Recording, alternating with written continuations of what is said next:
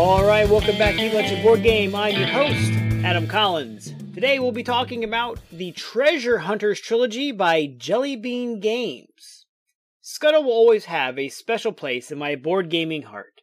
Scuttle was the first board game that I backed on Kickstarter.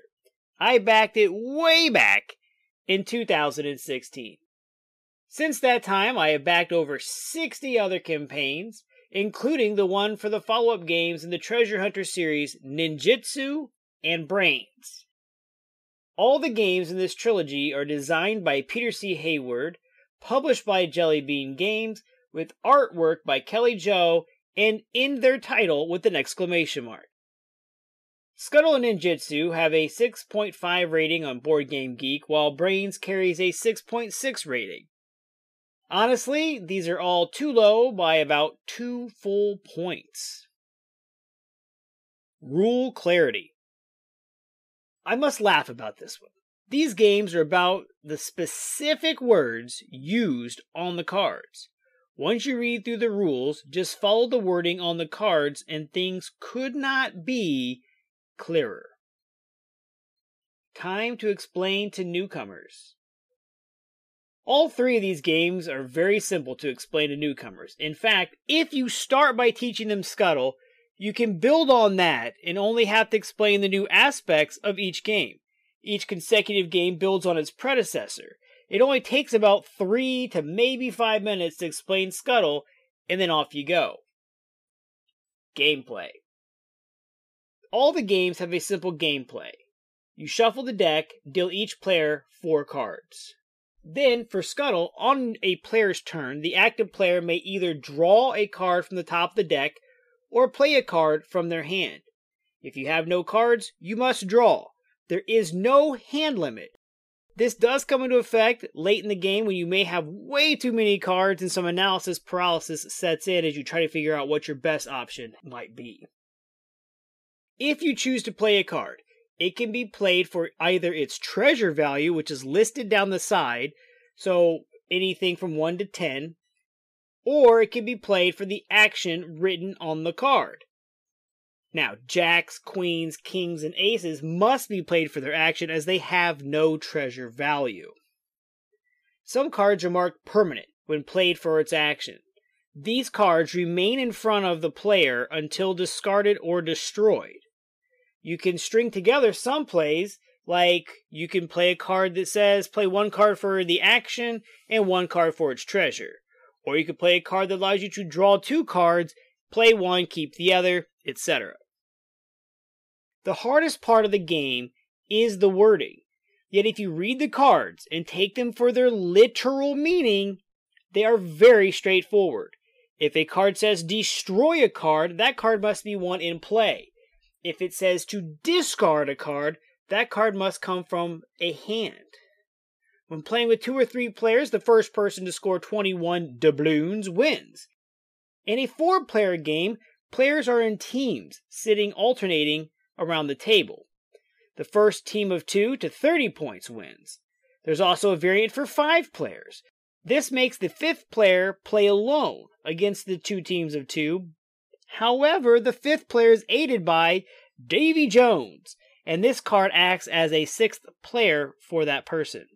There's also a solo version, but I have yet to try it and play against the robot player.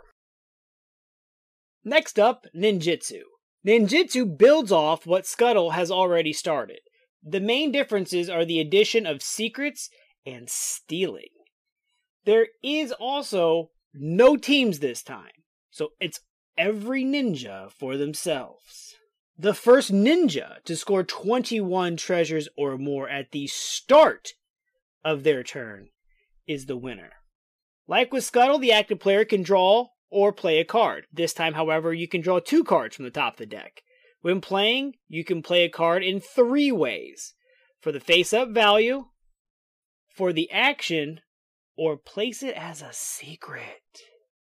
To play a card as a secret, you place it face down in front of you. Why would you do this, you ask? Well, some cards are traps. Also, some cards are worth more face down. It also allows you to place cards face down and your opponents do not know what the value is. This leads to the third option the active player has, which is to steal a secret. You can simply take any face down card from any opponent and immediately flip it face up.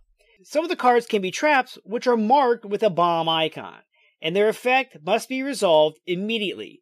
These could be discarding your entire hand, or it destroys all your treasure, or the person who trapped you gets to draw cards from the deck.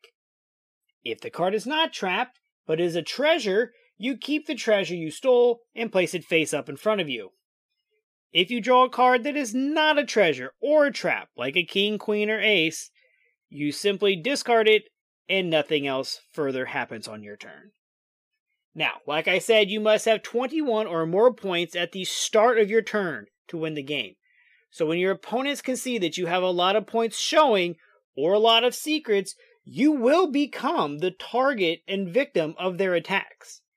This gets interesting as stealing from the leader could put you over the top, making you the new target.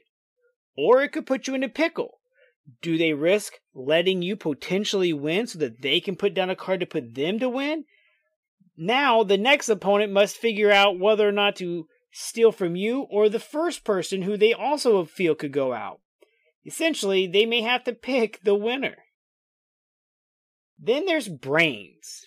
And Brains builds a little bit from Scuttle and a little bit from Ninjutsu.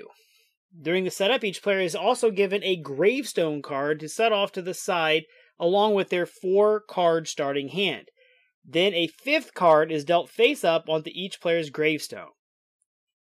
Now, you're all zombies, nobody's playing in teams, but the first zombie to successfully have 21 brains is the winner.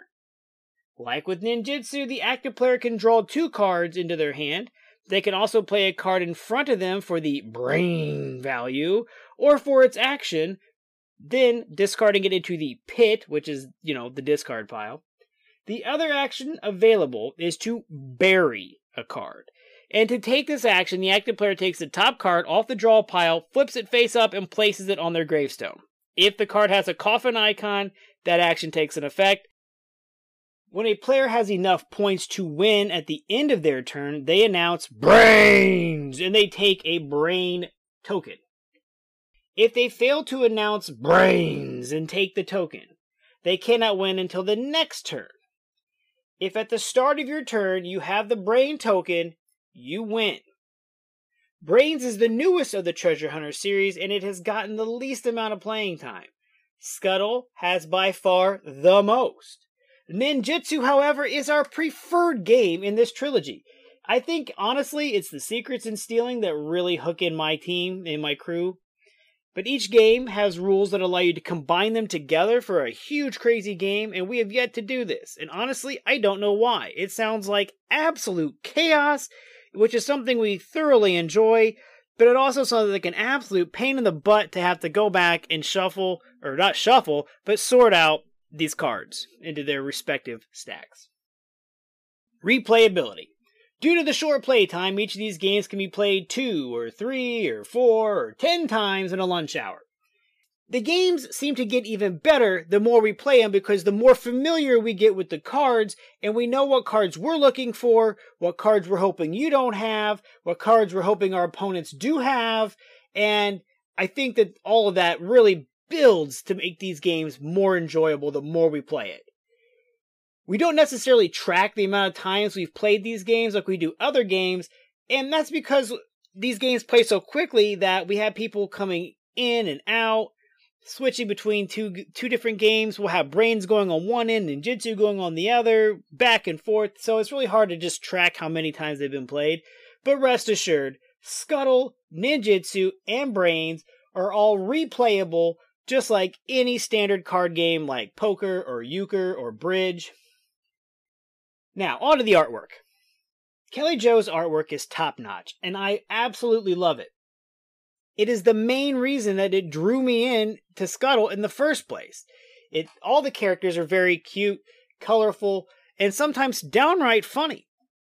Her artwork enhances the theme and feel of each of the games, and during the first Kickstarter campaign and the subsequent ones, More characters were unlocked and revealed and previewed during the campaign, which gave you a very enjoyable campaign experience to help build the anticipation of the game. Component quality. This is really the only place I take issue with these games. They are an odd-sized card, and they cannot be sleeved.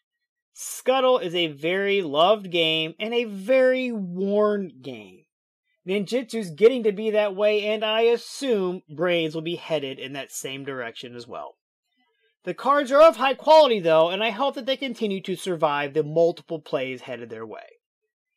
I guess this is as good a time as any to mention the boxes for these games are not the same size either. Scuttle is a much smaller box, and the other two are larger but of the same size.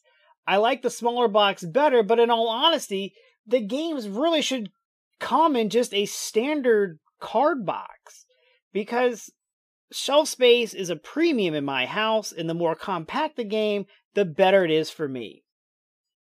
Bang for the buck. Scuttle retails for $9.99, while Ninjutsu and Brains retail for $14.95. If you can find these delightful little games at your friendly local game shop, I highly advise that they are well worth the investment. Scuttle is a well-worn game, as I mentioned, but it has also allowed us to bring in a lot of new people to the gaming group because of its simplicity and joy. Lunchtime potential. With the playing time listed on the box as 5 to 10 minutes, you can certainly get these games in over a lunch hour multiple times. We've had games take longer, though, like 20 minutes if you get the right cards and the right players. I say the right ones because these games are a frustrating blast. It is so painful to be this close to victory, only to have a card played that wipes out all your treasures, or negates your even numbers, or allows someone else to steal your thunder and the win. We did have a game that took the entire lunch hour, though, and at the end, we had to quit the game and no treasures were scored. Which brings us to expansions. Each of the games has an expansion pack that was unlocked during their Kickstarter campaign, and there is a separate deck of treasure hunter cards that can be added to the games as well. Now, I do not have this deck of cards, but I have a special promo that consists of a handful of cards, and I've yet to really shuffle them into my decks. So we'll start off with Scuttle. Scuttle came with 2 expansions, The Curse of Black Jack and Scurvy. The Curse of Black Jack added 16 cards, which is basically a new suit of cards, and a new optional action, Summon. Summon allows you, if you say you're going to use this action, to flip over the top card on the deck. If it's a treasure, you play it immediately. If it isn't, the card goes into your hand. However, if it is a treasure and it brings your total over 21 or 30 if you're playing in teams, you destroy all your treasures. So a little bit of risk versus reward. We basically shuffle these cards into the deck, and then at the beginning we decide if we're going to use the summon action or not. Then there is Scurvy. And Scurvy ruins the game, if you play it by the rules. The rules state that you randomly flip a disease card. All the cards are diseases, by the way. And the effect is for everyone to enjoy or hate.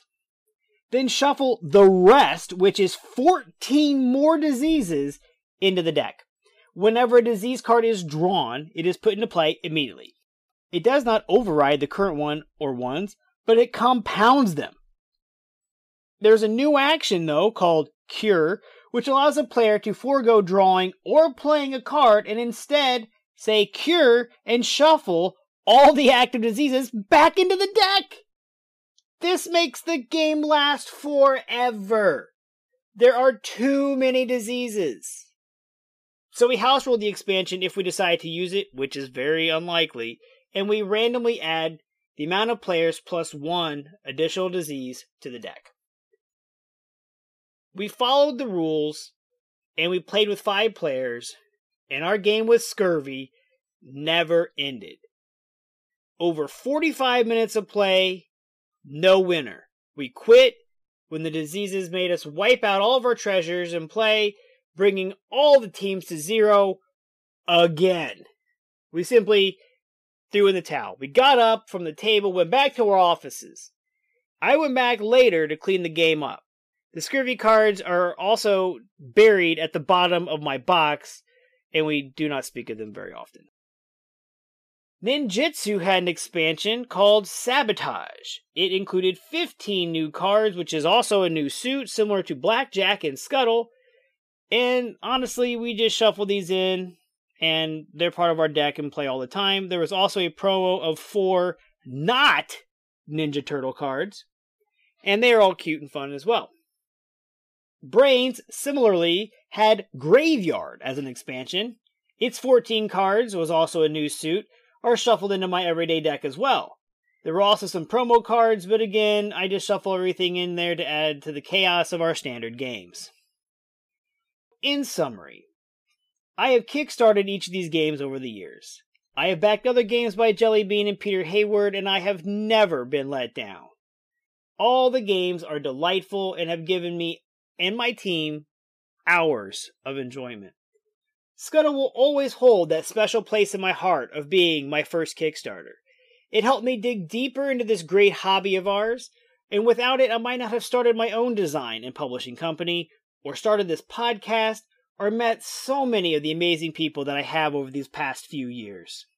Scuttle, Ninjitsu, and Brains have also served my group well in getting new people into the group, and they've allowed us to play on our lunch half hours, maybe even our lunch just one hand hours. You can reach out to me on Facebook at facebook.com/eatlunchandboardgame, or you can email me at eatlunchandboardgame@gmail.com. And remember, keep building those bridges.